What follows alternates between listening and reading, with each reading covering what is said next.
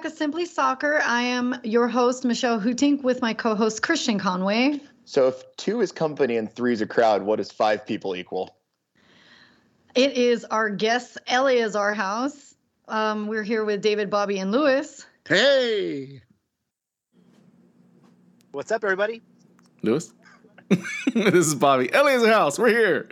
Yeah, so the reason there's multiple to have these guys on, but I wanted to have everybody on because actually Eleazar House, over 3 years ago now, was my very first podcast. Ooh. And it was when I just started with Switch the Pitch, which at the time was known as MLS Female. And they got me on their Balls and Beers. Look, Galaxy fans, if you're not playing Balls and Beers, I don't know what you're doing, because we've all been MLS'd. And as we will talk about in the U.S. men's national team recap win, how important MLS really was for that game, and so how much it was for us. And I really appreciate you guys coming back on. Thank you. Yeah, well, first time, right? First time ever. You're welcome. Simply Soccer, and yes. I, for one, as Simply Soccer is my second favorite podcast. The first, of course, being Corner of the Galaxy. You guys are great. And wow, throwing our own podcast under the bus. Just talking shit about our own podcast. I should have said straight from the stands. And that's why you don't get the QC right. I'm opening one for you guys. Here you go. Hey, I'll match that energy as well, Michelle.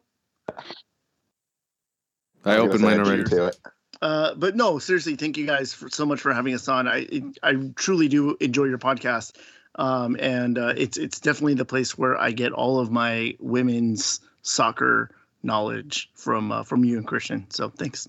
We're honored. Yeah, thank you. Yeah, we're definitely honored. That is a funny thing of my niche getting into this was because I'm a woman. Unless I'm otherwise told, I think I'm still the only female in the LA Galaxy podcast world who's covering them. Wow. And then because I have a lot of friends from the women's teams that I know that they run their own stuff. So shout out to Jackie and Patty and Kelly. But, what I was just going to say was it's just been, what a wild ride, right? The last 3 years. Unfortunately, Riot Squad isn't recording right now, and everybody's podcasts tend to run a little long. Not going to lie, this episode, we're going to totally have a lot of fun with this and go with it and see how it goes. But, for Christian and I actually try to stand out a bit by making sure our podcasts are like just long enough for your commute, like about no longer than an hour, or even like a workout, right? So that's what we try to do. But, we're so glad to have you guys on. I do listen to you guys religiously, especially when I'm trying to get my picks in. Which, Christian, did you get your picks in yet? I didn't need to be reminded. Yeah, there's still time, everybody. I'll send the link in the chat, Christian, just in case. It's usually every week. I'm good about doing it, I promise, even if my results are never great. But we get there at some point. Oh, trust, dude. I'm in the, when it comes to all three of us right now, I'm in the lowest ranking right now. David is above me, which I'm upset about. But still. Yeah, all they try to do is beat each other.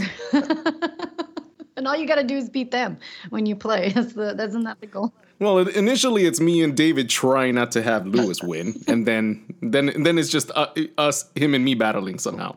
So, well, I think the perfect explanation of what Balls and Beers is 3 guys trying to beat each other. That's just about right. And then everybody getting MLS. Well, quickly, if I'm sorry, Michelle, but if nobody knows what Balls and Beers is, I think Lewis should explain what it is. It is a game that he did create.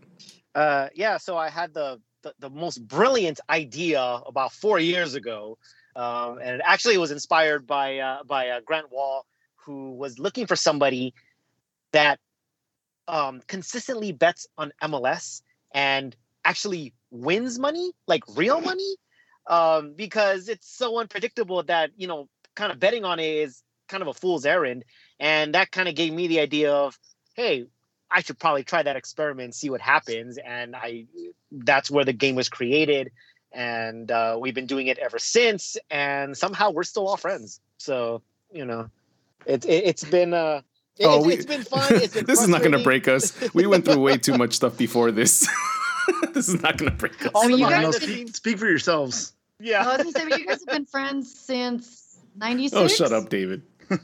Since before that, I think. No, before that. Does anybody know the year? David and I are related. 94, maybe? So there's that. Well, I mean, you guys are related, but when I came into the world of you that guys... was 96, because I believe we were sophomores in high school. Yeah, and I was a freshman. Yes. Okay. So this was what, like 1776? Yeah. Oh my God, Christian is the youngest of all of us. In case people can't hear it, his no masks. And I have the largest mouth out of all of us. Oh my goodness. Respect your elders. This guy brings up 1776 right now. Oh man. Well, U.S. men's national team. Okay, sorry. so Excuse me. I thought I was muted. That's where we're going. Okay. Well, who's editing this? We don't edit our own show, and we don't do predictions on our show. No, this is a straight that's our run. like tagline. Sunday soccer, no predictions in our show, but let's play balls and beers. Yeah, so U.S. men's national team drew their first 2 matches and then bagged a win last night, and we have to say, Sebastian Lletget, as proud LA Galaxy fans, know that he was the spark. He's been the spark, and then a lot of the MLS guys were the ones that got the assists and really ended up getting that second half win. Yeah, this is so. I think we all kind of got reminded about the difficulty that is CONCACAF World Cup qualifying. Right, they go down to El Salvador and manage a credible 1-1 draw. I'd say. I think opening on the road in that stadium. I mean, you saw the atmosphere that the fans there brought, and you're talking about a relatively young national team roster. I'll take the 1-1 draw, and I think everyone kind of went fatal mode when we drew 1-1 with Canada. I think, 2 points out of a possible 6 when everyone was talking about, this has to be 9 points, and the players were saying it, the fans were saying it. And I think that it's partially bred out of a mentality of we need to exorcise the demons of Trinidad so effectively and massively that anything less than 9 points is unacceptable. Anything less than 9 points is going to be a problem. And then they go out and they play underwhelming against Canada. But, and then you go to Honduras, and Honduras has always been kind of this weird sticking point for the U.S. men's national team, right? Like it's always been a bit of a bogey point for the U.S. men's national team. And they go out and they play a first half that was significantly not great. And then they go ahead and manage to, and I give Berhalter a lot of credit because Berhalter came out and said, look, I got the formation wrong. And I think we as Galaxy fans are very aware of a coach that when they are so dogmatically tied to a formation, bad things happen. Of course, I'm referring to Guillermo Schelotto. But Berhalter came in at halftime and said, look, I need to make changes. This isn't working. Tyler Adams at outside back is a bad idea. We need to move everything around. And, he brings in Lletget. He brings in Anthony Robinson, who I thought was absolutely brilliant in this game. It changes the shape. It changes everything. Brendan Aronson was brilliant in this game as well. I think also to note, 16 players over these 3 games made their World Cup qualifying debuts. They had so many issues in this camp, right? I mean, Gio Reyna goes down injured. There's the Weston McKennie situation, which, we don't really know exactly what happened there, but that can sink a team. You have Timmy Weah out injured, Zach Steffen, your assumed number 1 out injured. Pulisic goes down in this game. You're talking about one of the I believe the youngest lineup that they've ever fielded.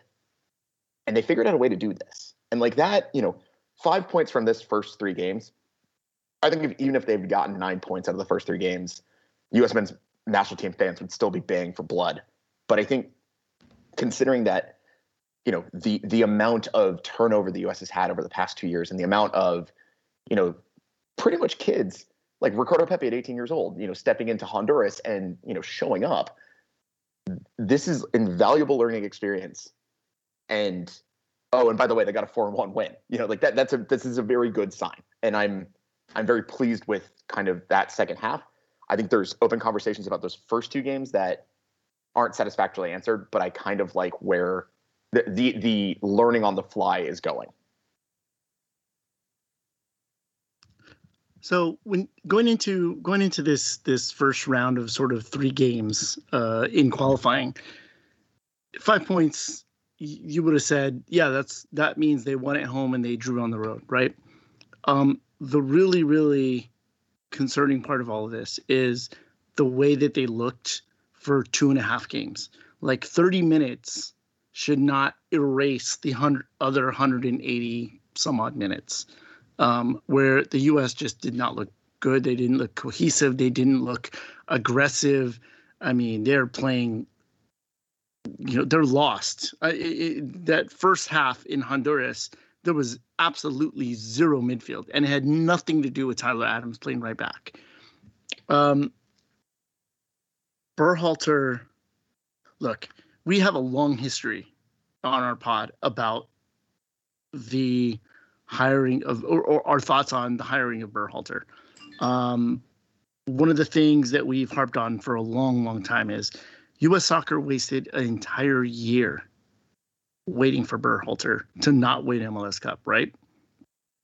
And then they lost another year due to the pandemic. That one's not Berhalter's fault. It's not U.S. Soccer's fault, but they did waste the whole year. And it turned into 2, and now we're seeing the results of that. And you got to, and a lot of people in hindsight will say, "Wow, look at the guts that it took for Berhalter to put 4 young debutants on the field away in San Pedro Sula, in Honduras." That's not a brave, bold strategy to me. That was desperation.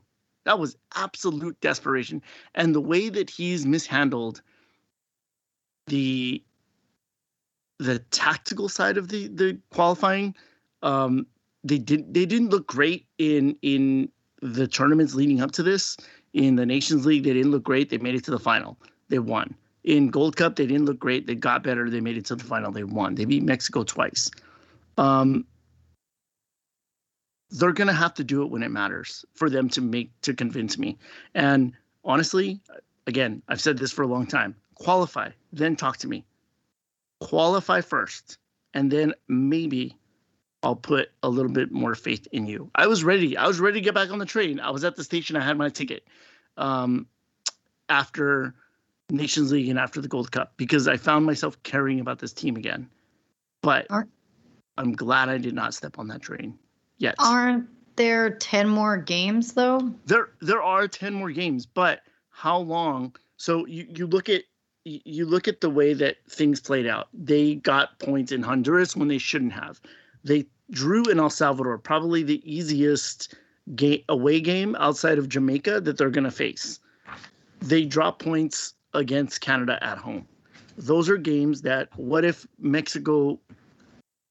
lose to Mexico at home and at Azteca?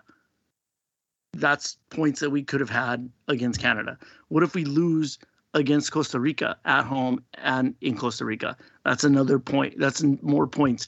Those are all plausible. Exactly. A lot of these, the hindsight of all this is, we're going to gain those other points that we're supposed to gain. There's no guarantees in CONCACAF. And yes, the MLS guys stepped up big time. They came in because you know why? They're used to playing against that kind of competition.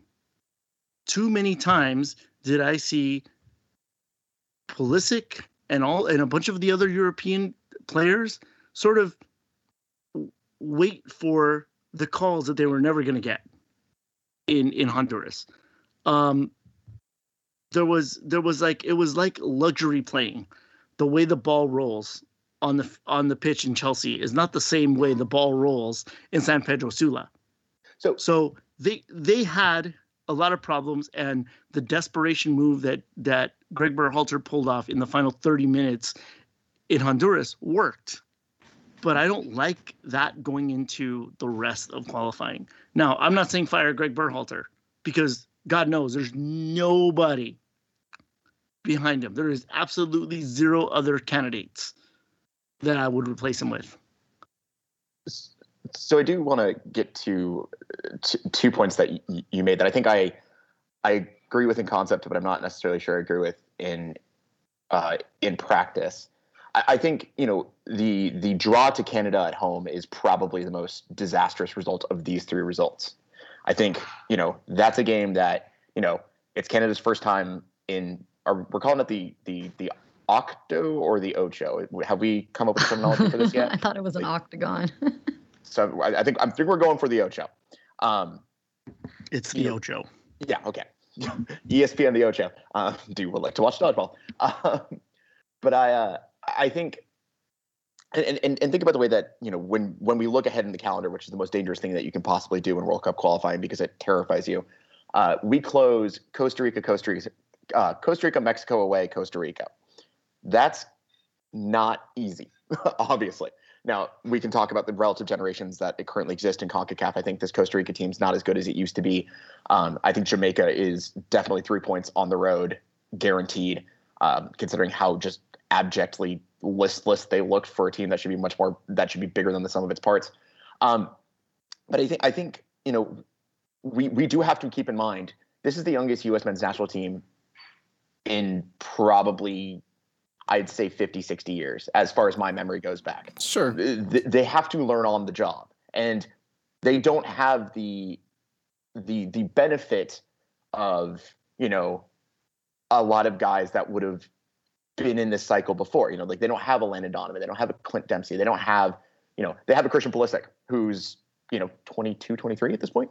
And to your point, and I think I agree with you on the point that you made about this isn't Chelsea. Like the bounces aren't going to go your way. You know, this isn't clean European, you know, fields, and, you know, it's a little bit more roughing it. Frankie Heiduk was on Sirius XM earlier today, and I was listening to him, and he said, you know, like, look, I was playing in the Champions League at Leverkusen, and I was always up for those games because it was just like everything was taken care of, everything was perfect.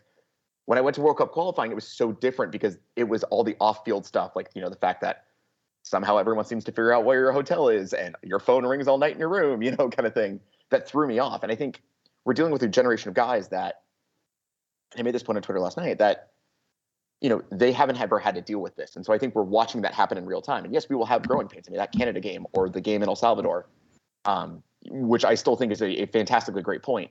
But we will also have games that happen in Honduras where, like, it all clicks. I think what would have convinced me that this team was going to be okay going forward was seeing the response after McKinney goes home, gets sent home by Berhalter for breaking protocol, which we all can agree, bad. Let's throw air quotes on that because we don't know exactly what happened. Learn the lesson that was so harshly learned or taught by Charlie Davies in what happens when you break protocol or when you break curfew. So number one, if the team would have turned around and played lights off, balls to the wall, did everything Berhalter mapped out for them, I would have been like, okay, he's got this team. They're buying in. They've got it. I don't think that happened. We can definitely see it did not happen, right? In the final 30 minutes, I'm not sure if Berhalter made a bunch of adjustments, and by bringing in Lletget and Roldan and Anthony Robinson and some of the other guys that he brought in to sort of play simpler, I'm not entirely convinced that the team didn't just kind of take things into their own hands and reshape the way they were playing, or if Berhalter made that adjustment. Either way, it's too late, and it's a little concerning that they left it so late because it could have been disastrous. Yeah, I think if they draw or lose this game, we're all kind of like, okay, now let's start, you know, getting out the calculators and adding the numbers. I think, you know, to kind of start moving the conversation a little bit more forward into this game, and you mentioned simplicity.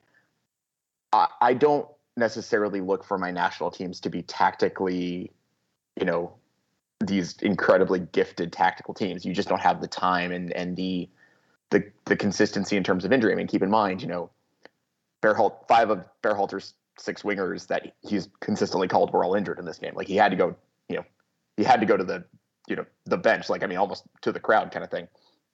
I think, I give Berhalter credit for at halftime in this game against Honduras. He kind of like, I had an old high school teacher who I'd always try to write these, flowering paragraphs, and he'd always say, my favorite acronym is KISS, keep it simple, stupid. And I think Berhalter just looked himself in the mirror and said that to himself. And that's why, Lletget comes on to calm the midfield down and provide that line breaking ability. And that's why, you transition Tyler Adams into the center of midfield, because he's a destroyer. That's what he does. And you need that right then and there. And I'm okay with going simple on a road game in CONCACAF. I think for me, the game against Canada is where kind of the unforgivable sin occurs. I think 5 points is a very good place to be, but I can understand why a lot of people are kind of like a little tepid about this. And I'd like to bring Michelle in here if you've got anything, or some other people, because I know you and I are dominating this conversation. So no, I was just thinking about like the goal differential, but I'm ready to hear from Lewis. I was told there's a time slot, and when it comes to the national team, we're gonna be here for hours on end, because the thing is, with this I'll just team, pay these guys to edit. Anyway, go. Fair enough. The thing, there is no price for editing. Straight cut. No. Okay, Lewis, action. When it comes to this program, you can talk about a plethora of things, and each one of those things can spawn off several other talking points, right? We're all over the map here. And, when I was thinking to myself yesterday about, okay, what haven't I talked about already on our podcast when we used to talk about the national team, and usually pretty negatively, because it was leading up to 2018. What can I bring to the table? What can I say about this program, about this team, its struggles, and whatnot that I haven't brought already? And what type of intelligent, points can I make? And unfortunately, I couldn't come up with one. I could not come up with a single intelligent argument or anything about what I saw in the game or what is plaguing this program. And quite frankly, it's because I realized I know very little about this sport. Very little.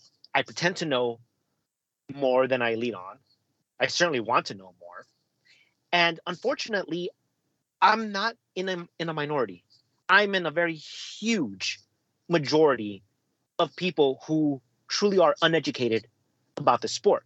And where I'm going with this particular rant is the easy answer that everyone has been talking about for at least the past decade: the culture, right? The culture needs to change in order for this program to see its change, which is what Klinsmann was tasked to do. So, okay, how exactly do you change that? There's so many things that you have to change in the way that we look and view the sport, right?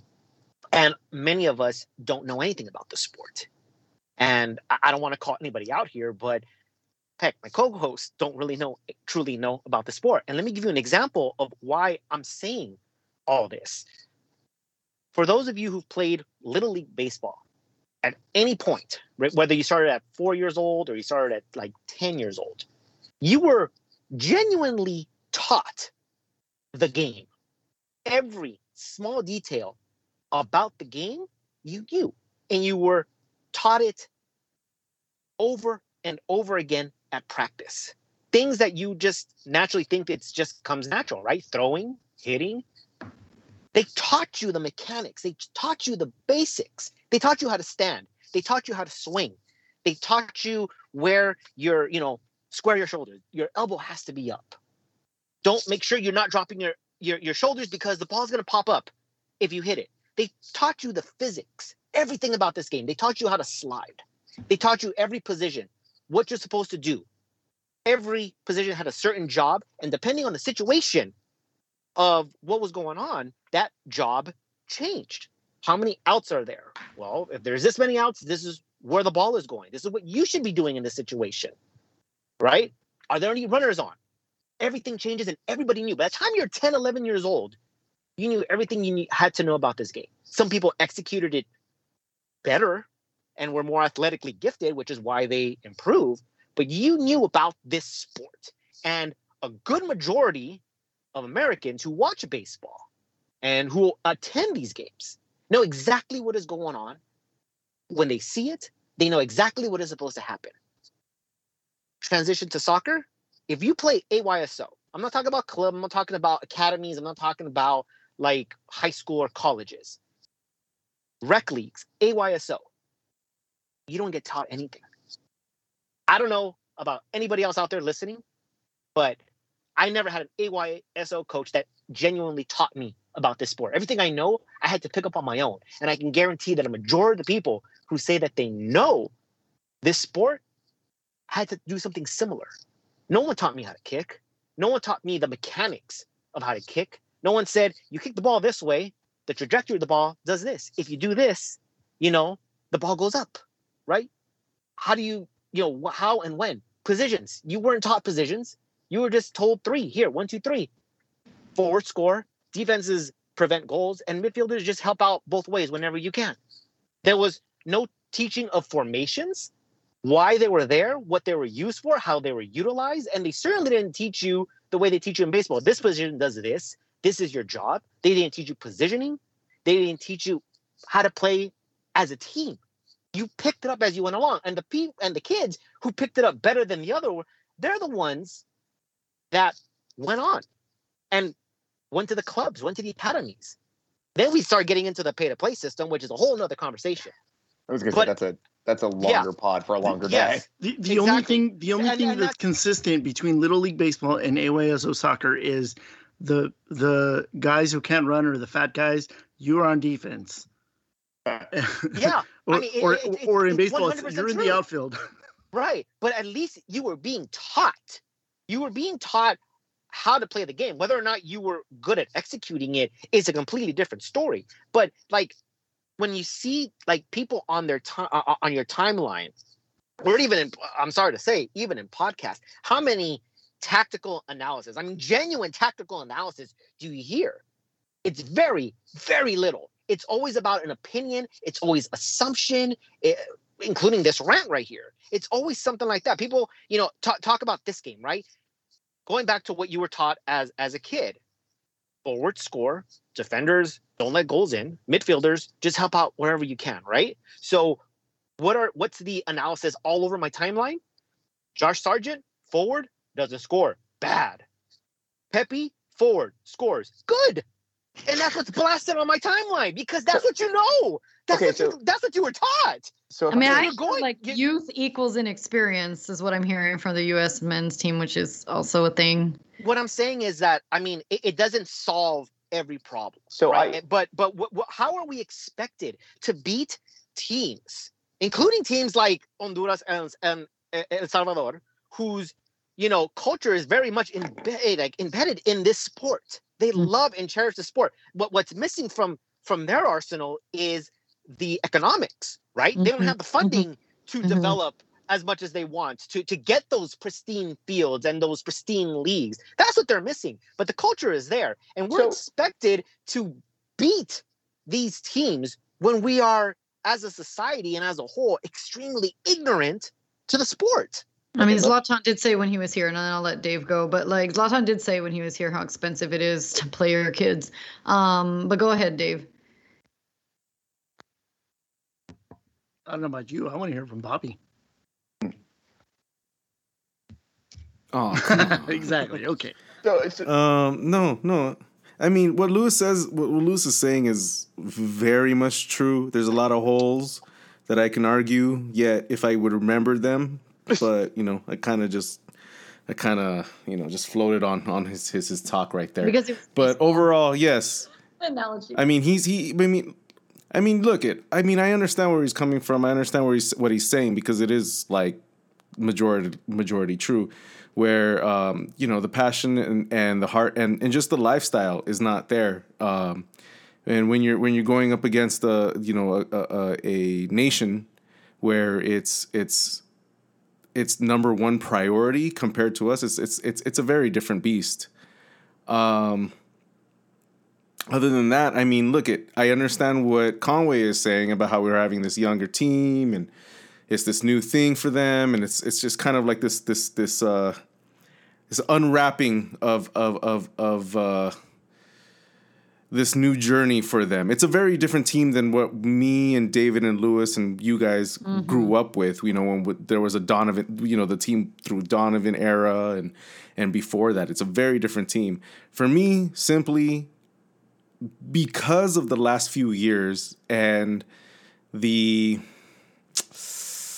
inexperience and the lack of execution of the U.S. team prior to Berhalter, moving on to him, I've lost interest completely. I was quite surprised and shocked within the last couple tournaments that we were the winners. But I always felt that we were still amateurs. And I feel that watching these qualifications, you can see it. It's completely clear. We're amateurs. We should not be coming out of El Salvador without any points. We should not be going into Canada without any points. I mean, Honduras had to be a big comeback fight, and coming back full circle back to what you guys are talking about MLS players. I mean, MLS players are extraordinarily known to come back from comebacks when they're in their specific teams that can actually execute that. So I mean, that's where the strength comes from in that point, and also just the managerial spot of like when to make the changes and everything, and just allowing time to do it. But other than that, we should be a better team than Honduras. We shouldn't be coming back. I mean, it's expected that we can do that, but we should not be doing that. Personally, this team is still lackluster for me, and I'm not really sure in my heart whether I should invest or not. So you're not saving up for 2026 just yet? So I would. Oh, dude. I mean, we're getting through. I mean, how many more games are there, guys, in the qualification? 10 more. 10 more? Well, then shit. I mean, there's a lot of room. But, I would not be surprised if we did not qualify again for the second time. You weren't mad that you couldn't get the game on. No, I was okay. So here's the thing. Listeners, we used to have to go to bars. We used to have to go to bars to get games. Everything, yeah. David. So David and I used to work in an office where we would watch these games while we worked in a fucking 4-inch tube screen in like those long, you know how your dad used to take these like tube TVs that was only 4 inches on your camping trip?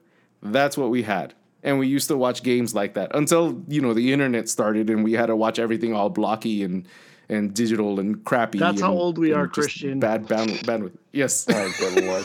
I used to run down the street to Fiddle. It was the open thing on Sunset Boulevard to go watch these games. So I do get what you're saying. Yeah.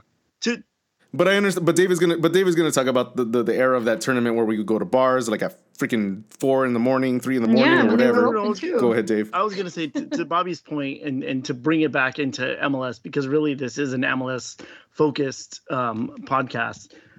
If you look at the players that the announcers were talking about the most on Honduras, who were they? They were Minor Figueroa and they were Andy Nahar, two players that have made their names in MLS. On the Honduras side. And they were the ones that were creating a lot of problems for the U.S. And you have to look at it, and this is something that we had said years and years ago. MLS is not only going to is going to be better for the culture of American soccer, which it is, and the only thing we can do to Shut Lewis's up, point, you're wrong. The only thing we can That's do all to I Lewis's remember point hearing. is the only thing that can make the culture of soccer better in the United States is time. And that's the one thing that we hate to think about. When you think about had 3 years. No. I'm talking about generations, Michelle. No, yeah. Not just like just the inherent not just knowledge regroupings. that Lewis is talking about with baseball. Every kid knows how to play baseball because their fathers taught it to them, and so on and so forth. Their mothers or their fathers taught it to them. But that has been accelerating the last few years, Dave. I mean, it's been accelerating every other few years, a lot of that course. is definitely due to the internet. But time is the only thing that's going to heal that wound, right? Or that gap that's going to close that gap. It's going to be, and it's not ever going to be as fast as we want it to be, because we have access to much better product. So, quote unquote, a much better product. I'm using air quotes on an audio podcast. I understand this. To the European game. But hey, man, bringing it back to fine. MLS players stepped up in this game, both on the Honduras side and on the US side, and they showcase that MLS is something that is not a joke anymore. You know, that's something that we've had to deal with as people who love and support the league. And American soccer is, a lot of people turn their nose up on MLS, and it's not a joke. Like, it's a legit league. It's good.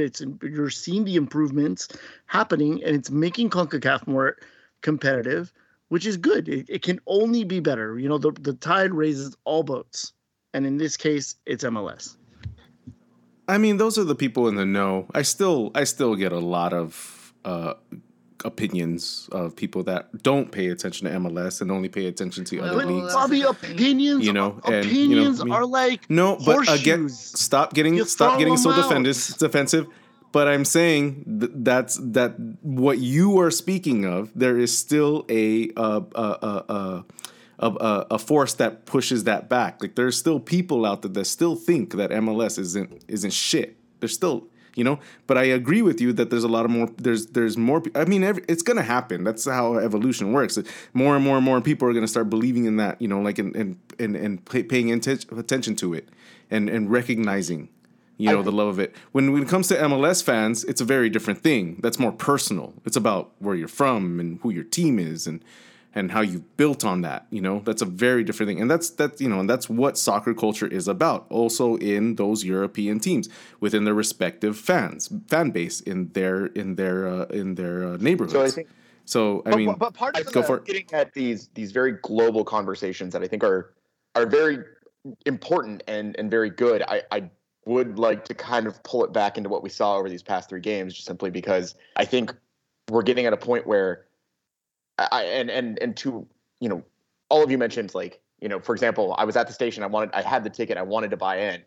My argument to that would be, I think I understand why, because what happened in that last qualification cycle between dealing with Jurgen Klinsmann and kind of like hey, let's throw darts at a dartboard and that's going to be our formation today, was really frustrating. And then we go to Bruce Arena, who, we lose at home to Costa Rica, and that was rough. And then all of a sudden it starts to dawn on all of us, right, that, oh, this isn't going to happen. Like, there is no, to bring it back to baseball, there is no walk-off home run that gets us to the World Cup, and I think that was a deep scar on the nation, especially a nation that really took the energy of what occurred in 2010 when Landon Donovan scores that goal, and then when Abby Wambach scores that goal in 2011 against Brazil, that really delivered kind of a defibrillator, to both programs that was like, yes, we're still here. Like, yes, we're still alive. People care.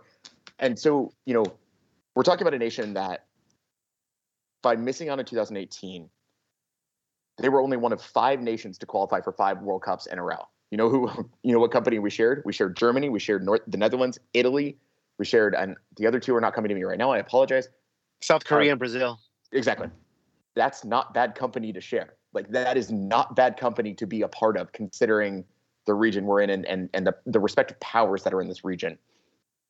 I think we are looking at a young team go through young mistakes. And I think especially in that game against Canada.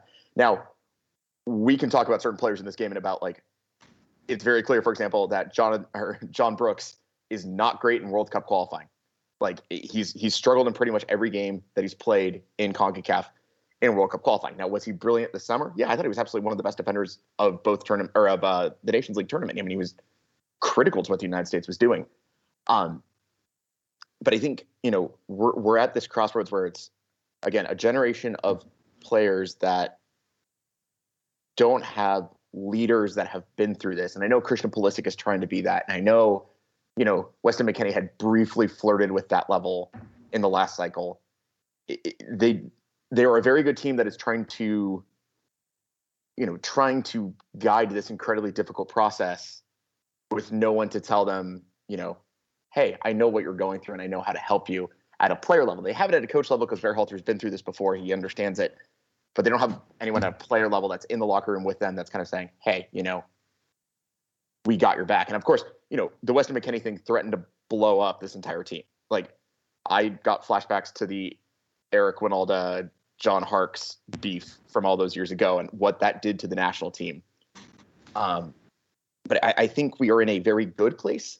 I just think it's a place where you're going to watch a lot of these games that are frustrating because you're watching kids figure it out. And that's okay. Like, it's going to happen. But this is a generation of players that are going to be through not just 1 or 2 cycles, but 3, 4 cycles, depending on longevity. And obviously that's hard to predict at this point in time. But I'm very high on this national team because I can see the talent, but also I can see the synergy between the group of players that I think we find a little spoiled, that play in Europe and playing Champions League, that always have it good for them. And this group of MLSers that kind of have to scrap it out a little bit more than normal. And there's a good synergy there. And I think this is really exciting. I can't remember who was talking about Josh Sargent, and, Josh Sargent, I think a lot of people bag on him because if it was going to work, I'm of the opinion it should have happened by now. I mean, you look at the time that he spent at Wolfsburg and then now at Norwich City, it's not been good. And the Ricardo Pepi hype train, I think, doesn't have any brakes, and I don't think anyone can stop it. But I do think there are core building blocks in this generation of players that I'm like, yes, this is what we've been looking for. This is what's going to take us to the next level. It's just a question of playing the Tetris game to get all those blocks together to start making everything work. I think one of the frustrating things for me, and again, it can go back to the culture of how we look at this team, is that there's always, for whatever reason, we always think it's only one problem. It's the one thing that we need to fix for us to be good. First it was the league, right? We need a league, and when we have a league and kids have something to aspire to play professionally here, then we'll be better. Then the thing is, okay, well, we need more talent, right? We need more talent on the field because our guys aren't playing in the top leagues in Europe or around the world. And now it's, it's the coach. It's the coach that's missing. We need a world-class coach to just put this all together and whatnot. And then a new kid comes up, has one good game, Pepi, and all of a sudden he's the savior. He's the savior that's going to lead us to the promised land. I think like 4 years ago, that was Pulisic. Like, we have this mentality that we're so close and that we're just missing that one piece. And it's just not true. We're a mess. There's a lot of things that need to go right. We've made strides, but ironically, in the strides that we made, somehow we've regressed. So I think, really quickly, to answer to that culture, and this is kind of the final point I'd like to make about the men's national team, because we have beat this horse and we need to start moving to the galaxy. I think stop, he's dead. Simpsons reference. Okay, so go ahead. I think it gets to a point that I've long maintained about U.S. soccer culture, which is that the U.S., a lot of major European leagues stumbled upon the United States at a time when MLS didn't really have holding power, and so what European leagues realized, and it's what they've done in Asia, it's what they've done in Africa, is they realized, hey, we can make some money here. And so they did everything in their power to be the league that you saw on TV, the league you had access to. They did the tours, they did everything. And so all of a sudden, you have this young generation of soccer fans, and I saw it growing, through high school, and I see it with, my cousin's kids, and I see it through whatever, that, they don't really know their MLS clubs because, their MLS clubs just didn't have the resources, the machine behind it to, push it forward. But they know Manchester United, they know, Barcelona, they know PSG, they know, whatever have you. And so I think we as a soccer nation grew up with this inferiority complex that, oh, hey, this player is, X player is very good for, I don't know, the LA Galaxy. Let's take that. But they can never be as good as if they were playing in Europe. They can never be as good as if they're playing in Europe. And so we have this generation that now is in very good clubs in Europe. I mean, you're talking about, Juventus, Chelsea, PSG, Barcelona. We're talking about, it depends on how you, rate them, but RB Leipzig and stuff like that. Like, and everyone's like, yes, they're there. They've made it. We now can talk with the same level of authority, et cetera, that like an English fan talks about the sport or a French fan talks about the sport. Hey, why are we only getting disappointing 1-1 draws, to Canada at home? It's like, no, you have to understand that, there's so many other building blocks. And I think the next evolution for this fan base is understanding that. And you see it around the world, especially, in CONCACAF, but also in South America, you see it in Europe, whatever. Domestic leagues matter and domestic leagues help you. You can only have so many foreign based players. You need to have people that get it at the ground level. And I think what we saw in that game against Honduras and what I hope this young generation of U.S. fans, because I'm excited about this young generation, they care about the sport. I hope they start to understand the import of the domestic leagues. And if we can get that, then I think we're all good. And that's like the next evolution I'd like to see from the U.S. Can I say one final thing before we move on? Yes. Just to kind of counter that. I mean, I agree that, having the league obviously makes your national team better, and it's not supposed to be exclusively European-based players on your national team, at least when you're playing on this side of the world. There has to be a mix. But what I've always said was, what's supposed to happen here is when MLS comes in, the goal, I mean, if you're talking about national team, the goal was to develop these American-based players going up against these foreign-based players who at the time were much better. And that therefore, the Americans had to raise their game up if they wanted to make the starting 11, right? And therefore, in essence, the American player becomes better at what they do, and it evolves into what MLS is currently involved in. I mean, 10 years ago, this league was significantly worse, right, than what it is now. And I'm talking from like a tactical, just gameplay point of view. But there's still that inferiority complex, not just because of Euro snobs. We're also dealing with other sports here, right? We're still trying to be screaming, I'm relevant. I'm still, fighting amongst ourselves to get respect with the other sports here and the Euro snobs. So I'm not sure how you actually get past that degree of that inferiority complex that we've actually done. Because what was the first thing that the main talking point as to what happened in Honduras? It was the MLS guys, right? And so you're screaming, hey, look at MLS. We're good. It matters, right? And to me, it's like, so what? I don't care where you actually, there's a certain degree. Yes, I want my best players over in Europe, and I need the role players to be in the domestic league. Brazil does this, Argentina does this, Uruguay does this, and it works, right? So there's no reason why the United States won't do this. But to say that, we need MLS players to play in CONCACAF because they're the saviors. They're the ones that, lifted us over. And, it's just kind of a weird, like, we don't exactly, it goes back to the uneducated masses, and like we kind of don't know where we are and what we want to be, right? It's just we're screaming out there, whatever sticks. Right now it's yes, MLS matters, and next week it's going to be something different. And depending on the result of what the next qualifying is, we'll find something different to talk about, because again, we're not really sure what is going on. We're not really sure what's wrong. We're not really sure that how to fix or if it can be fixed. It's just, it goes back to that foundation of we need to learn the sport first. We need to really, really figure out how this sport works before we can kind of evolve into, hey, we no longer have this inferiority complex. Because I think psychologically that actually might have something a little to do with it as well. Well, for Vivi and Sebastian Lletget, I am going to segue to LA Galaxy because what a touching moment, by the way, that was.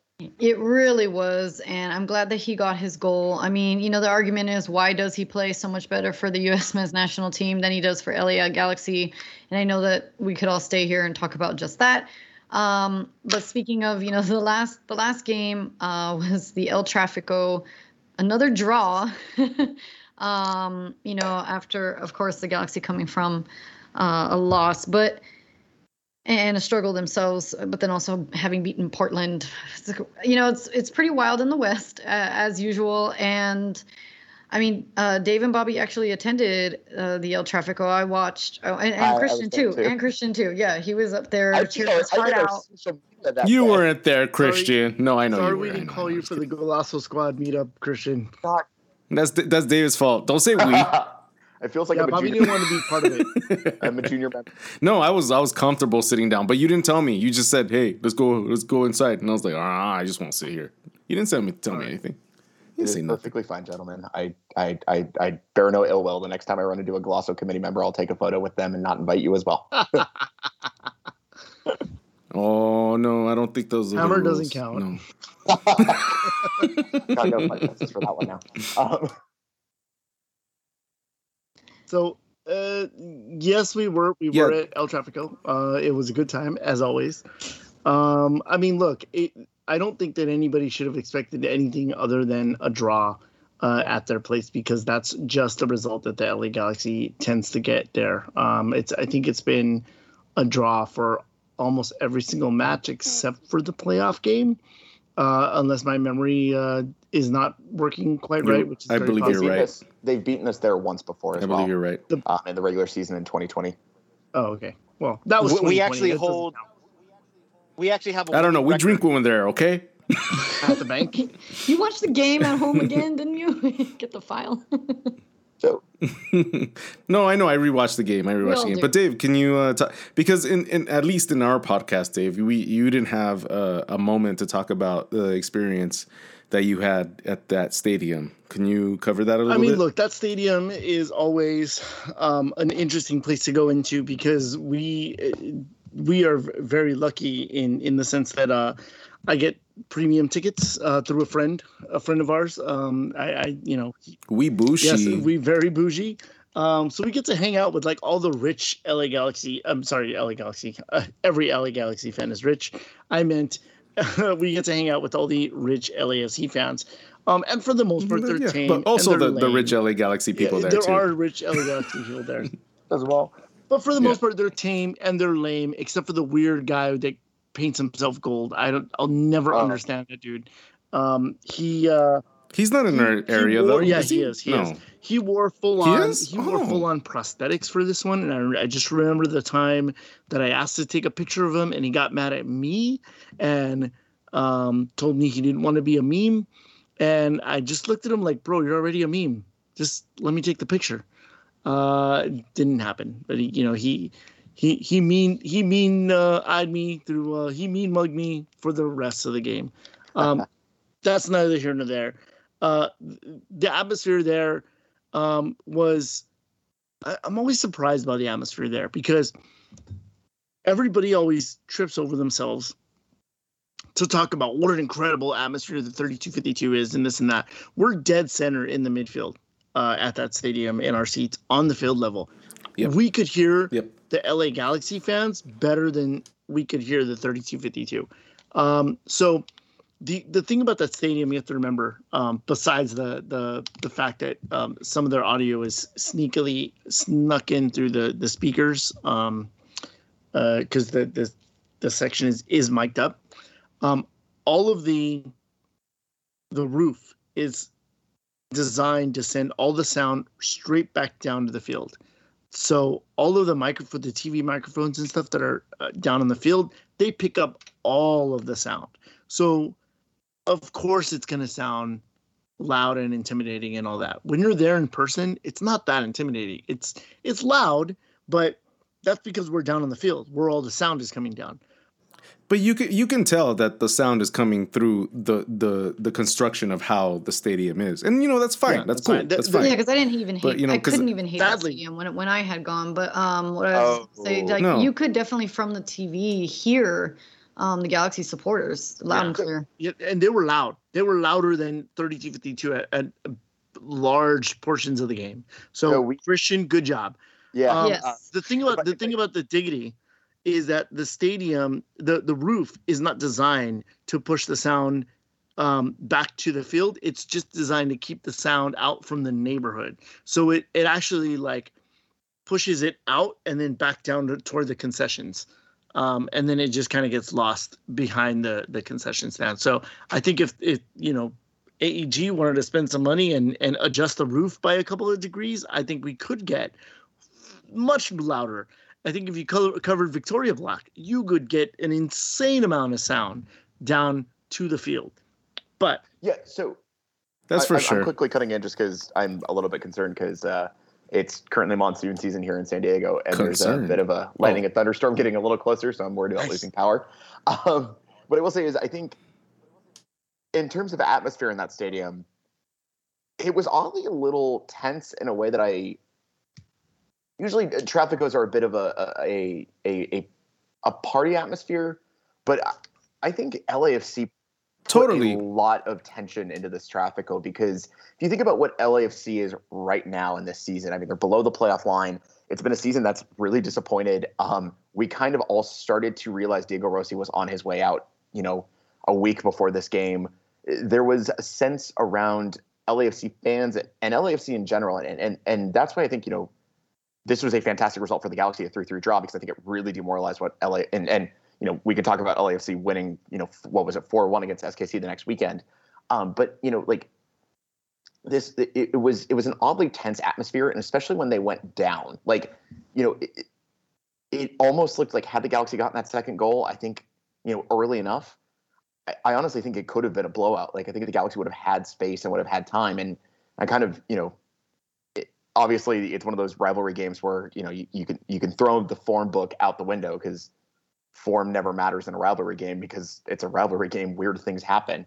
But it was an oddly tense atmosphere. And I was rather impressed, obviously we, being in the away section, my kind of perception of the sound in the stadium, I can only hear us, obviously, because I had a drum next to one ear and someone screaming in my other ear. But to your point about acoustics in a stadium, and this is what I think happens in these mega supporters groups, which is kind of a bummer, and it's kind of a weird thing that happens in supporters groups, is I think just people add too many drums. I think you far be it from me, even though I stand in that section often. I feel like with 3252, and listening to whatever the section they're calling them, the Innistadt in Cincinnati and the Nordecke in Columbus, you could pull 2 or 3 drums out of that section and it would sound a little bit better. You could hear people singing. But if we want to get to a quick review of that game, because I know both of our podcasts probably have ad nauseum discussed that game. I think, actually, oddly enough, I'll relate this to the U.S. men's national team. That 3-3 draw is a really good result for the Galaxy considering where they were. I mean, you talk about 2 incredibly disappointing results against Vancouver and Colorado, and it's the longest winless run of the season right now. It's 1 draw, 2 losses. That's not a bad place to be. I think getting a draw there, considering that LAFC probably circled this game, considering where they had been previous to this game, for the Galaxy to go out and kind of break their heart in the 86th minute. And yes, I know it's a draw, and how painful can a draw can be, but you look at Bob Bradley after this game and he says, I feel sorry for the guys because it felt like a loss. Oh, a draw, he kind of went into that mindset. And I think, this Galaxy team has shown a mental resilience unlike any other team, unlike any other Galaxy team we've seen in the past 3 years, right? Yes. Yep. This Galaxy team just mentally gets it and mentally knows how to fight for every single inch. And will they lose games occasionally? Yeah, but they haven't gone LA hasn't gone without hasn't gone without a win in consecutive matches in any of its first 12 games. That speaks to a mentality of, all right, we can forget that, move forward. And I think I'm hoping what happens in Colorado on Saturday is kind of that mentality steps up again, because I think the Galaxy were in the moment pleased about the draw. But I think kind of thinking about Greg Vanney and the way that he's talked about his team, I think they're actually maybe not that pleased. Well, here's the thing. I think you need to put the rivalry with LAFC in a very different bubble than anything in the season. Right. It doesn't matter how we played coming into that game, within the season or our rankings. It doesn't matter what LAFC was doing.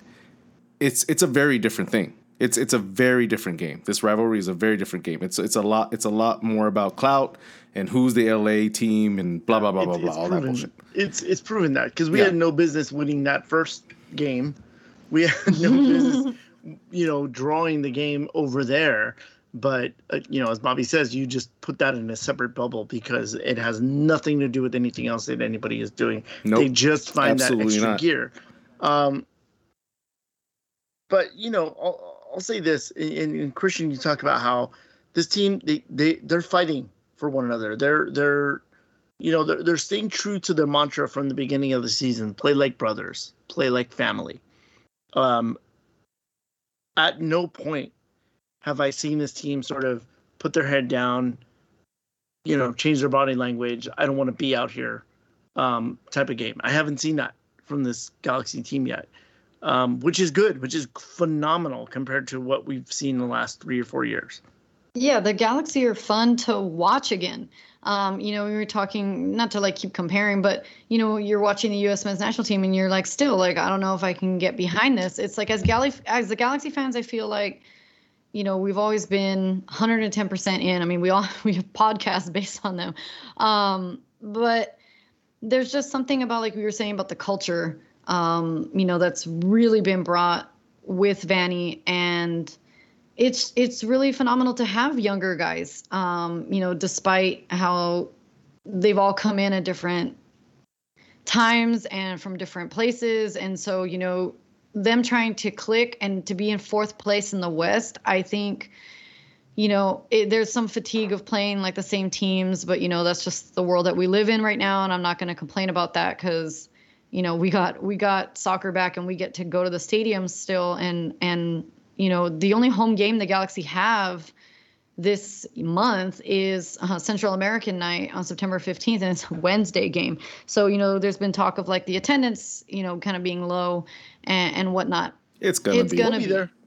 Yeah, we'll be there. And we'll be there, but I mean, it's going to be a low attendance compared to a weekend or a Friday. Yeah, game, and we'll talk about the magazine. We will be there with the issue 1 and 2 of the magazine for the pop up as well.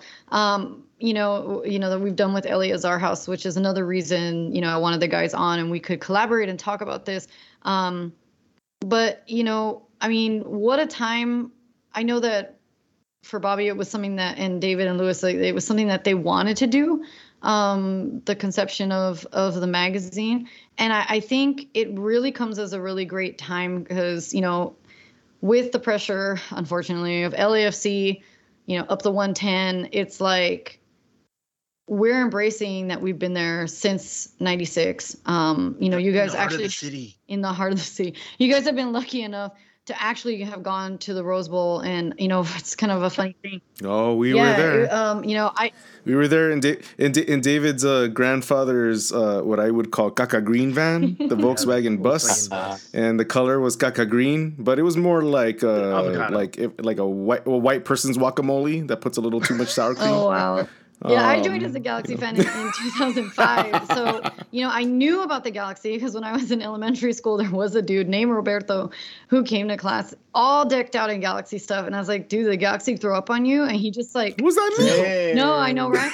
And then he was he just whips around and he's like, you should know about the Galaxy. They're awesome. I'm going to play for them one day. And, why don't you know who they are? And you should go to a game. And I go, okay, I'll ask my uncles to take me a game. Ask my dad, geez.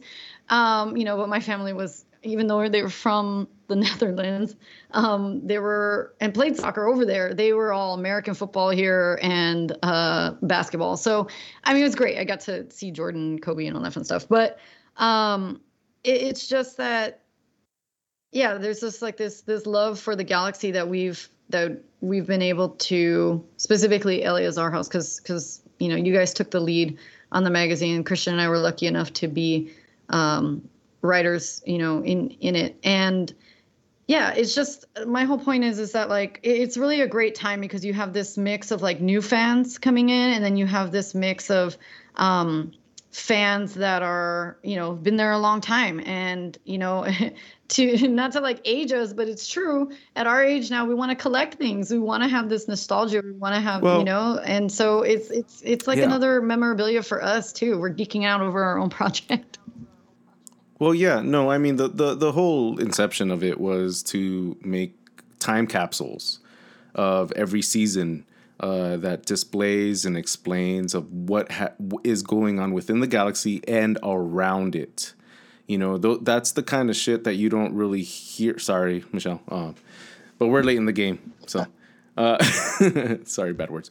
But like that's the thing. It's like that's the stuff you don't really hear too much. You don't hear about the fans. You don't hear about what's going on. You only see you don't even really see much highlights or history of Galaxy too much in a professional without way. Galaxy history taking over that. Yes, without Galaxy history taking over. It's not like we're getting the last dance of a Galaxy version of it. We're not seeing that. So that's kind of what we've been wanting to do. I want to create time capsules of certain areas and seasons and what we're doing. It's a miss that we didn't hit it during the Zlatan years, because I wish I did do it during those years. And but I mean, we're at this apex of this newborn Galaxy team that has this new generation, this new look, this new view, and but also we're also covering fans. Like in this next issue, issue 2, we have some fans that we have in Galaxy of G, Lifestyle of G, sorry, and the fans are around 6 to 4 years old. I mean, to us, to me, David and Lewis, that's young. That's very young. Well, it speaks but to, that's a beautiful thing to hear. Yeah. Go, It Dave. speaks to what Lewis was talking about at the very beginning of the podcast is the culture of learning about the game, not just go kick the ball and go run around. You learn about all the stuff that's involved in supporting a club, right? Because it's not just about learning the game; it's about learning the culture of club. It's about living the world living in it within the club and that culture as part of your daily life. And that's sort of the things that we kind of wanted to capture with a lot of the things that are happening around the galaxy. Because I would say in the way that the galaxy has been, as bad as they've been over the last 3 years, and now they're back on the up, the galaxy community has really exploded over the last 3 or 4 years. 4 years ago. I think it's and to be honest, I think it's kind of therapeutic. It's because we all needed it. We all needed each other, man. Everybody said, "Hey, there's other people that love the galaxy too. Me too. I love this stuff." I think also, and Michelle, your piece in the first edition of the magazine, I kind of talked towards this, but I interviewed Christian, for those of you who haven't grabbed issue 1 yet. And now I have. For sure. Other fans. And on the 14th, it's gone. Get it now. No reissues ever again. But I said, what's been incredible is that, at a time when I think a lot of us felt that the front office and, results were flagging. And I mean, it was difficult to be a Galaxy fan for, since about 2017. It was this community that we all built, that we all have a hand in building, between, either us in the podcast space or, as we mentioned, Galaxy history earlier, or, like all of this different, all the fan vendors and stuff. That's been where the heart has been. And it's so cool to see. Sure. Absolutely. That community, blossom into what it's become. And I mean, seeing the pop-ups and seeing everyone that's involved with that. And that's something incredible to me. And that's something that we want to highlight, everybody around the Galaxy community. It doesn't have to be the players. It doesn't have to be the FO. It doesn't have to be that. It's about the fan base as well. I mean, of course, we're mixing in real interviews and all that stuff. Like in the next issue, we have an interview with Mers. That was a part of the Maximum Capacity concert that was before the game. And we also have a Galaxy History. He does an interview with Sean Franklin. And his experience and his highlight of his careers with the LA Galaxy. I mean, there's a lot, and we also have another cover by Conway, doing of Jalen's mother, talking about. Go ahead. I was briefly going to segue to that, but I think you beat me to it.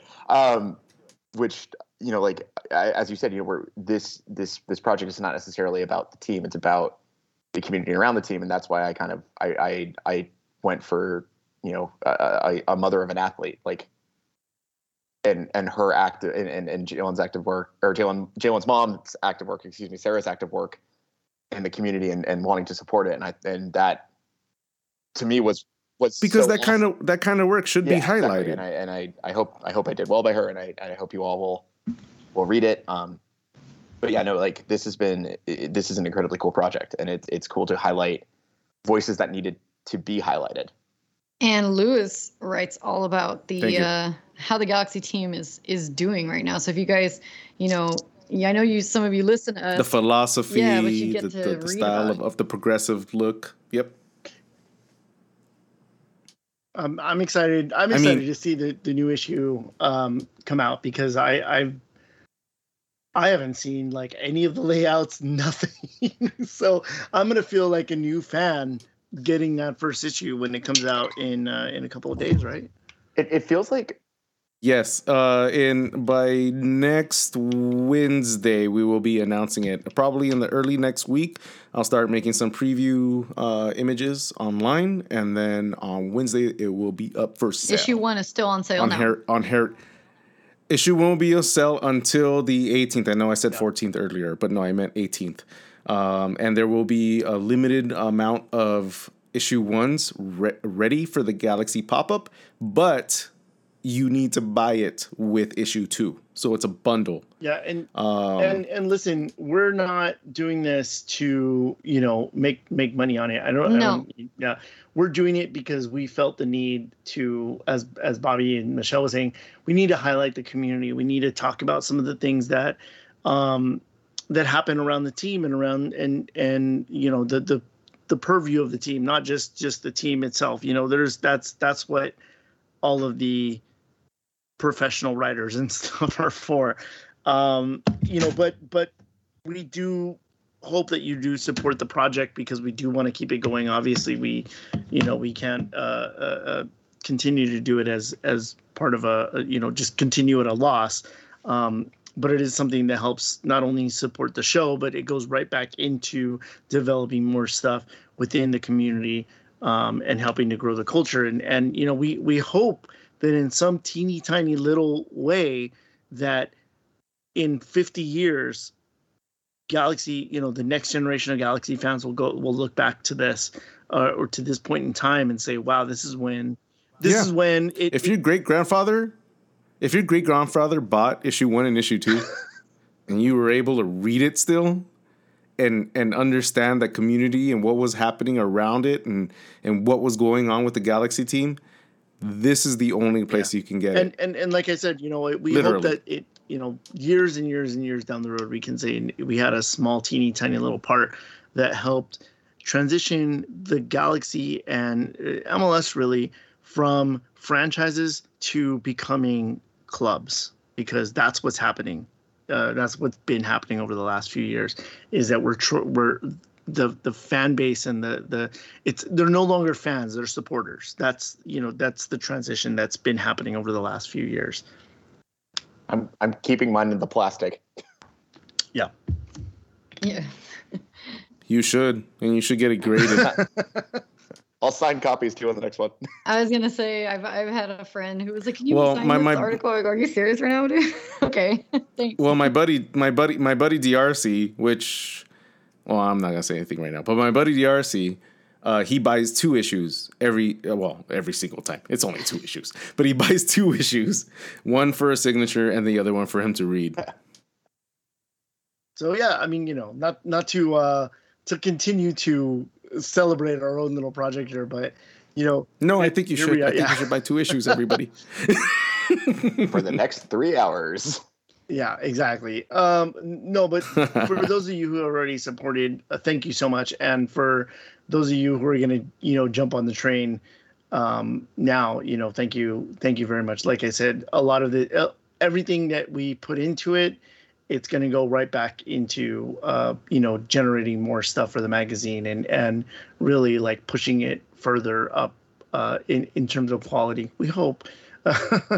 But we're not going out and partying with whatever we generate out of this, with the very little that it does. Yeah, no, exactly. it's only whatever Yeah, beer you need to freaking edit, right. you know? Bobby laughs. Yeah, Bobby laughs like I haven't been paying 3 years worth of domain fees and and SoundCloud subscriptions. Yeah, those multiple years still like match up this one Well, order. look, and well, I was gonna Anyways. say, if you listen to LA is Our House, Bobby also has said that, the games like before when you're looking at MLS, especially when you're trying to do balls and beers, you like the scores in the last game. So I was looking at the score from the last time the Galaxy faced Colorado, and I'm just trying to tap into my inner LA is Our House and go, you know what, that doesn't matter. We got to look forward at what the Galaxy, were able to do. We're seeing their potential as they go into Colorado. Christian is actually going to be traveling Nice. to support. And so he'll be in Colorado taking over Simply Soccer's Instagram. So thank you, Christian, and thank you guys who have been listening and following us. And of course, you have to play balls and beers. You can still get it in there. So, as the LA Galaxy head into Colorado, it's not easy to play away. It's not easy to play at that elevation. If you are looking back, the Galaxy didn't do well in Colorado or against them. And, they lost to 2 other teams, in the similar region. And so it's just, I try not to, blindly love my team. I think that's like one of the major things that we all do. I think we fairly criticize the Galaxy, and Christian and I try not to be doom and gloom all over our podcast.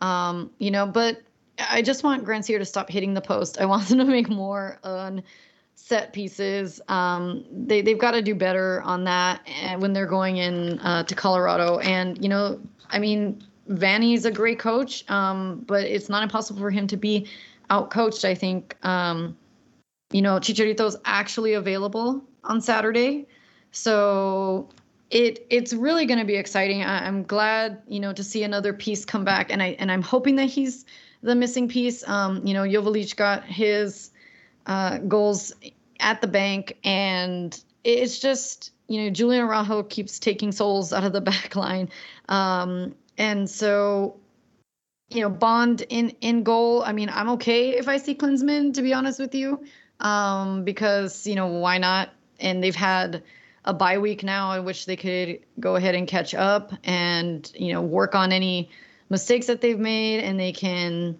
really tighten things up. And we don't do predictions on Simply Soccer, but if you're doing balls and beers, I did bet for the Galaxy, but I did bet only 3 points. So let's quickly kind of get into the weeds on Colorado here. I think Colorado's an interesting roster, and it's a roster that I like in the sense that it's a lot of it reminds me a little bit of LAFC not LAFC, correction. Let me pull it to a different sport. The Vegas Golden Knights in their first season, which was a bunch of castaways from teams, and kind of they all met in the locker room and said, "Hey, we're going to prove all the teams that let us go for free wrong." And if you talk about, it's Jack Price, it's Mark Anthony Kaye, it's their lead scorer Michael Barrios. This is a collection of kind of like a bunch of MLS journeymen, and Robin Fraser hasn't really done anything special. Robin Fraser basically is doing, in a very Bruce Arena kind of tradition, I'm going to put my best players in their best positions, and it's going to work. And it's worked. They're MLS's second best team on points per game. This is a wholly an unfashionable Colorado side, if you will. They're not flashy. They don't, stun you with incredible passing moves. They're not, quick and fast on the counterattack. They just do the little things right. And I think, I got dinner with a family member, and I was asked, what would you do if you were a soccer coach? And I said, well, I'd just make sure my team does little things right. And look what it's done for Colorado at this point in time. I think, this Colorado team, they're stingy in the back, only 9 goals in the last 12 matches, allowing only more than 1 goal once in that span. The 9 goals conceded are the fewest since the beginning of July in MLS. They do not, they're stingy in the back. They aren't necessarily flashing in the front. Michael Barrios has only 5 goals this season. He's their leading goal scorer.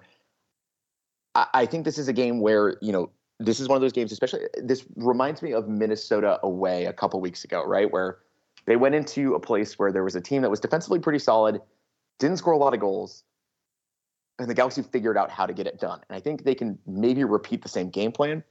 I think adding Chicharito into this mix when we talk about adding Joveljic and Hamalainen, and obviously we don't know exactly how many minutes Hamalainen will play considering he's coming back from the Euro qualifiers, and what Legette's role is going to be, and what Harvey's role is going to be, and what Jonah's role is going to be, considering they're all coming back from their respective qualifiers, and we don't know what quarantine rules are for specific players and what have you.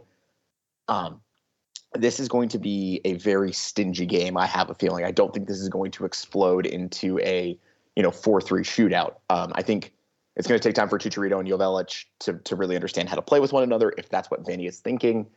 I think it's going to take time for everyone to kind of get on the same page. So that from a Rapids perspective, I think the playbook writes itself. It's just be stingy in the back, take advantage of a Galaxy a mistake in the defense, which we've seen the Galaxy give up a fair amount of times. I think for the Galaxy, the question is getting all these attacking pieces to work together and to talk in the same language. And I think, as Michelle, you mentioned with Grandsir, we've kind of struggled with, all right, here's when to make the run. Here's when to, here's when a player should go. Here's when a player should pull back. And I think that takes time, and that takes a lot of just being able to talk on the same page. And that, we're looking at kind of a gemstone that's slowly being polished, and that takes time and that takes effort. And I think, it's going to be difficult to go against a team that is this defensively stingy. Obviously, we don't do predictions on the show, but if I was leaning, I'd say leaning towards a draw. But I think if the Galaxy can use Cabral and Grandsir's pace to break space, and then have Joveljic be that guy that kind of directs gravity, and then have Cheech run into that empty space, I actually really like the way this Galaxy attack looks, especially with Revolution and Sasha behind it. My only question is, what is Sasha's 90 minutes at altitude? And God, they've run Revolution into the ground. What can that do? And then my other question is, does Greg Vanny know what his best center back pairing is? Like, do we have a firm question on that? And that's kind of where all my big questions come in this game.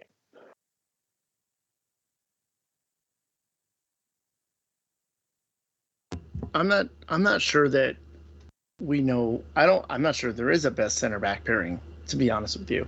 I think that obviously Koulibaly has been exploited, as we saw against LAFC.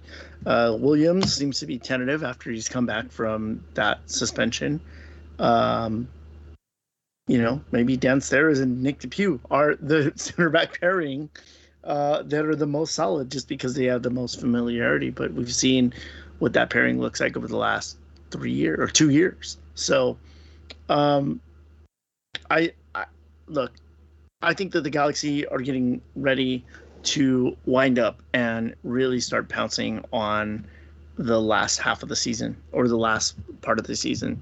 I think this is going to be interesting to see. This might be the kickoff of a 3-month run, or we might sputter. But we'll just have to see how it all comes out. That first step is going to be the big one. And unfortunately for the Galaxy, that's against a team that has already beaten them at home, and they have to go to Colorado, play at altitude with players coming back that might be tired. So Vanny's going to have to figure this out and manage the minutes well. But I guess anything can happen. I'm ready for the Galaxy to show us who they are in this game. I think also one quick thing I just looked up is that the Galaxy play their next 4 out of 5 on the road. The only home game being the game against the Houston Dynamo on Wednesday, as we mentioned earlier, and that throws kind of a wrench into things. Away to Colorado, home to Houston, away to Minnesota, away to Austin, and away to Real Salt Lake. Then closing that 6th game against LAFC at home. So the schedule is not necessarily our friend at this point in time. Nor has it been, because MLS going to MLS. And also we share the stadium with like 3 different teams. So, and our field still looks better. Anyway. One quick number I'd also like to throw in real quick before I I shut up for a bit. Is Jonathan Bond, only Austin FC's Brad Stuver has made more saves, 95 per 90, than Jonathan Bond has, 87 saves, 4.1 per 90. That concerns me because Jonathan Bond was really good to start the season, and I think it's starting to regress to the mean just a little bit simply because of the amount of numbers he's facing. I understand, as you said, Michelle, about maybe Jonathan Bond needs a rest, and maybe we can give Klinsmann another game. But I think that's more a question of our defense tightening up rather than necessarily Jonathan Bond being excellent. And those numbers underlying do concern me just a little bit.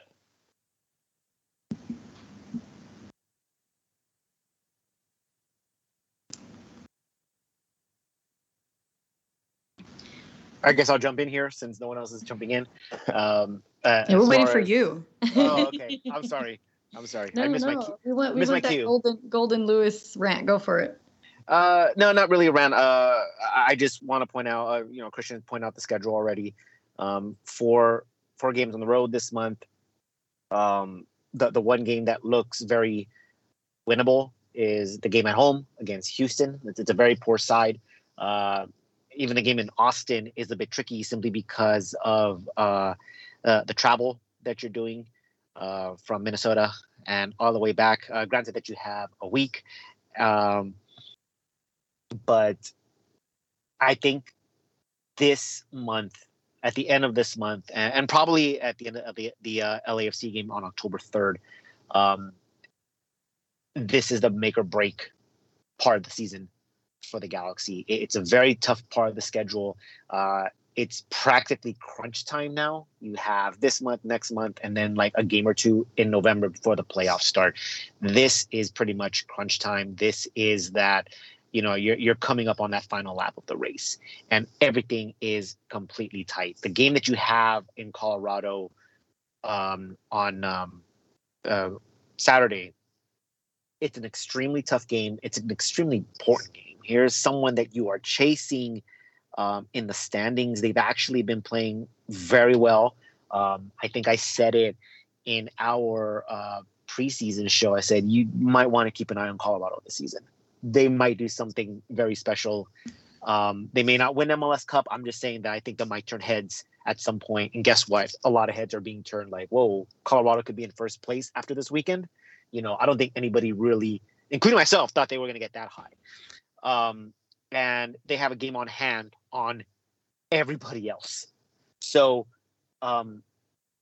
this is a game the Galaxy can't afford to lose. They can't even afford to draw, to be perfectly honest. They have to keep pace.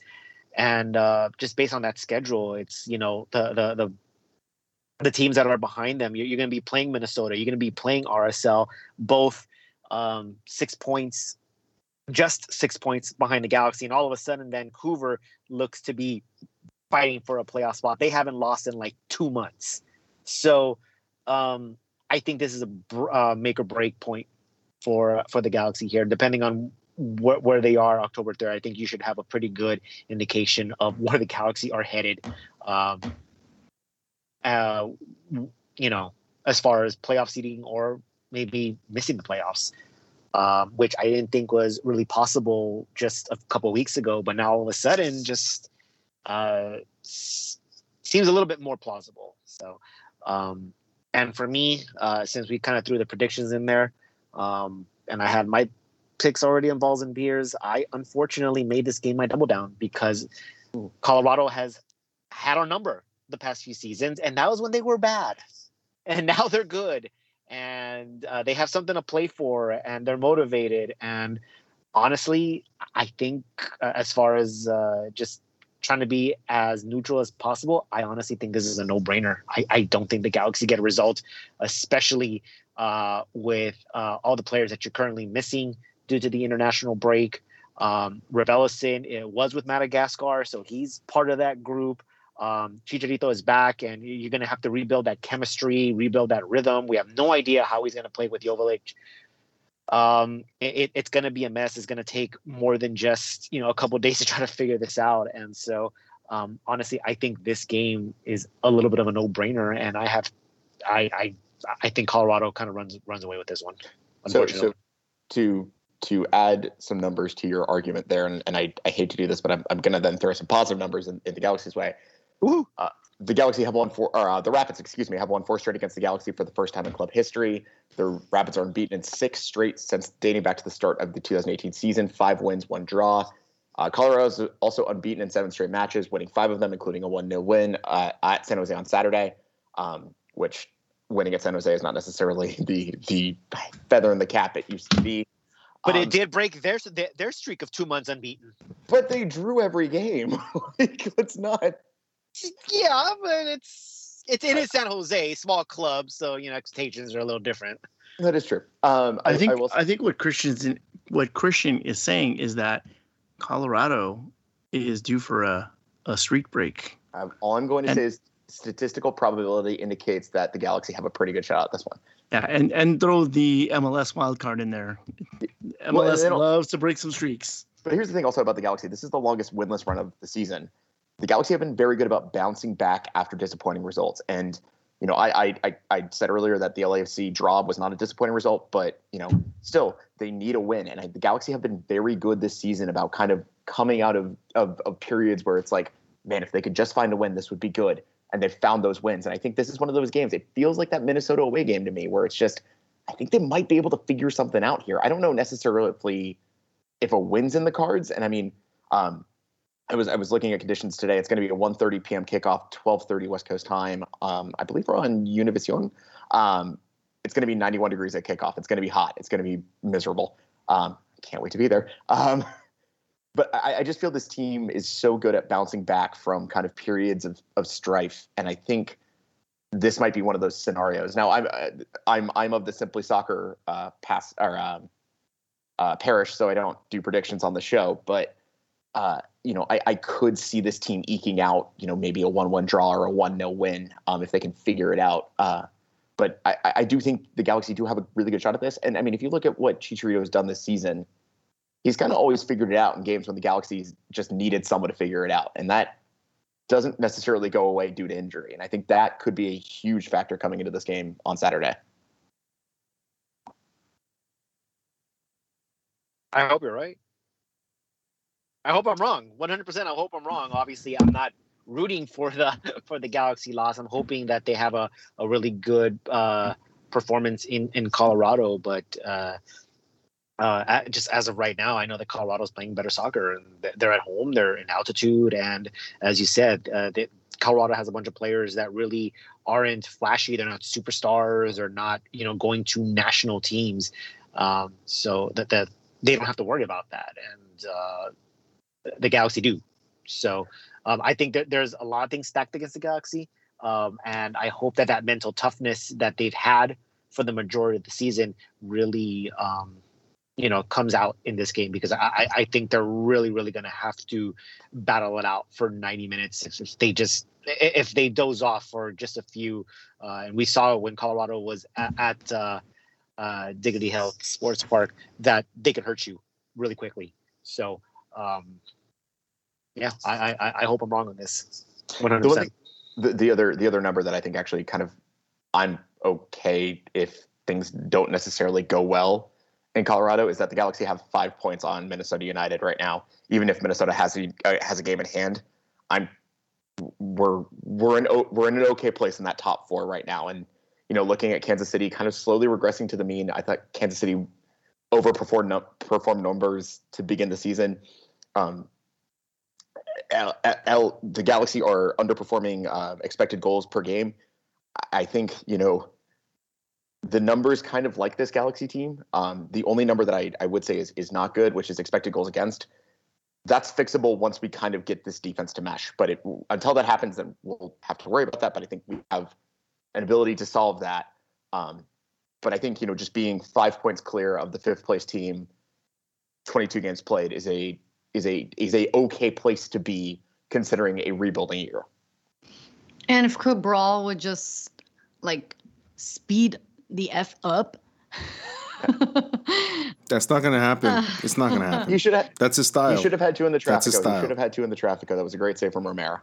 Yeah, definitely. Look, like Sure, I said, no, I see a lot of definitely. what the Galaxy are able to do, and that's what's so frustrating yet fun, but more frustrating than anything to like watch the Galaxy do. So let's hope that they don't have to come back. I mean, to be honest with you, anytime the Galaxy are leading first, I'm always like, damn it, here we go. Like, we're gonna be right back where we started by the half. So, it's like you said, as long as they don't get too gassed and they play things right. I think it might be a little bit of difficult because Chicharito has been off, and so for him to come back on, yeah, you're hoping everything's gonna slide right in. But to be honest with you, it might take a whole half before they feel the chemistry.